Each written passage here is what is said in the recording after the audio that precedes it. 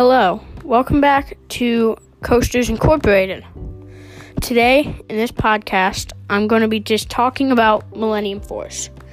Going over the layout, I'm going to be going over what I think of it, I'm going to be going over some of the stats, and this should be a shorter but cool podcast.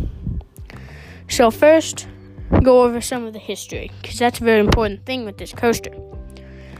Millennium Force was the first ever Giga to ever be made. A Giga is a coaster that stands between 300 and 399 feet. So it can't be any lower, can't be any higher, or else it is not a Giga. So there are 7 Gigas, and this was the first one ever made. It was made in 2000.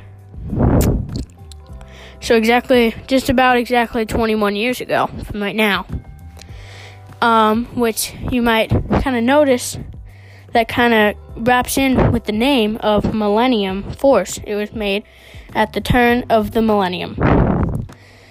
So it was made by Intamin. It has a height of 310 feet, which makes it categorized as a Giga, and it has a drop of 300 feet to be exact. It goes 93 miles per hour.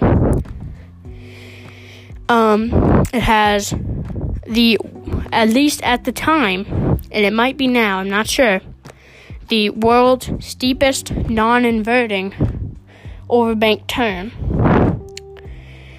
And although it's probably not the best coaster out there, it's my favorite coaster that I have ridden.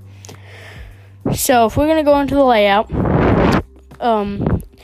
it starts off in the station, which, fun fact, they have an unloading and a loading station to save time because, I guess they didn't have enough capacity, so they made an unloading and loading station so that they could get people off and on quicker so they can get more riders per hour.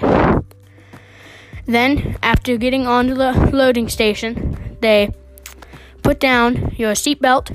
They strap you in, then they put down their T-bar restraints, which I must say are very good restraints. And there's no over-the-shoulder, and it's probably one of the best restraints that I can think of. Then you go up the 310-foot tall lift hill with a great view of Lake Erie to the left. That's probably one of the best lift hills ever out there because of the great view. It is a pretty fast lift hill. And then at the top of the lift hill, they have a quite wide downward slope. And it goes into the 80 degrees, 300-foot drop. At the bottom of that drop, you hit your top speed of 93 miles an hour, and you go straight into the 122-degree overbanked turn. And you take a 180 into a very low to the ground turn to the left. So now you're facing completely away from Lake Erie. Then you go into a 160-something foot tall airtime hill. And after this hill, you go right into an overbank turn. And then once you come out of that, you go straight into another overbank turn to the left. And you turn right so that now you're you're right next to the 160-foot airtime hill, but you're going in the other direction. And you go into a smaller airtime hill, which gives, in my opinion, better airtime than the first one. And then you go on a low-to-the-ground turn to the left, which, as well as the first low-to-the-ground turn, which I forgot to add, it has a tunnel. And in this second tunnel, it has a picture, so your picture will be taken during that tunnel. After the tunnel, you go into a low-to-the-ground pop of airtime, which is very good airtime, I will say, and you're just completely speeding through there still. Then you go into a very small and somewhat low overbank turn, and you head into the brakes. This is my favorite coaster that I've ridden. And it's located at Cedar Point in Sandusky, Ohio.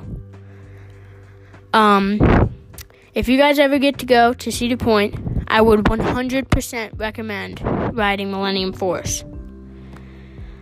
So that's it for this podcast. It was definitely a short one, but it should give you some good information on Millennium Force.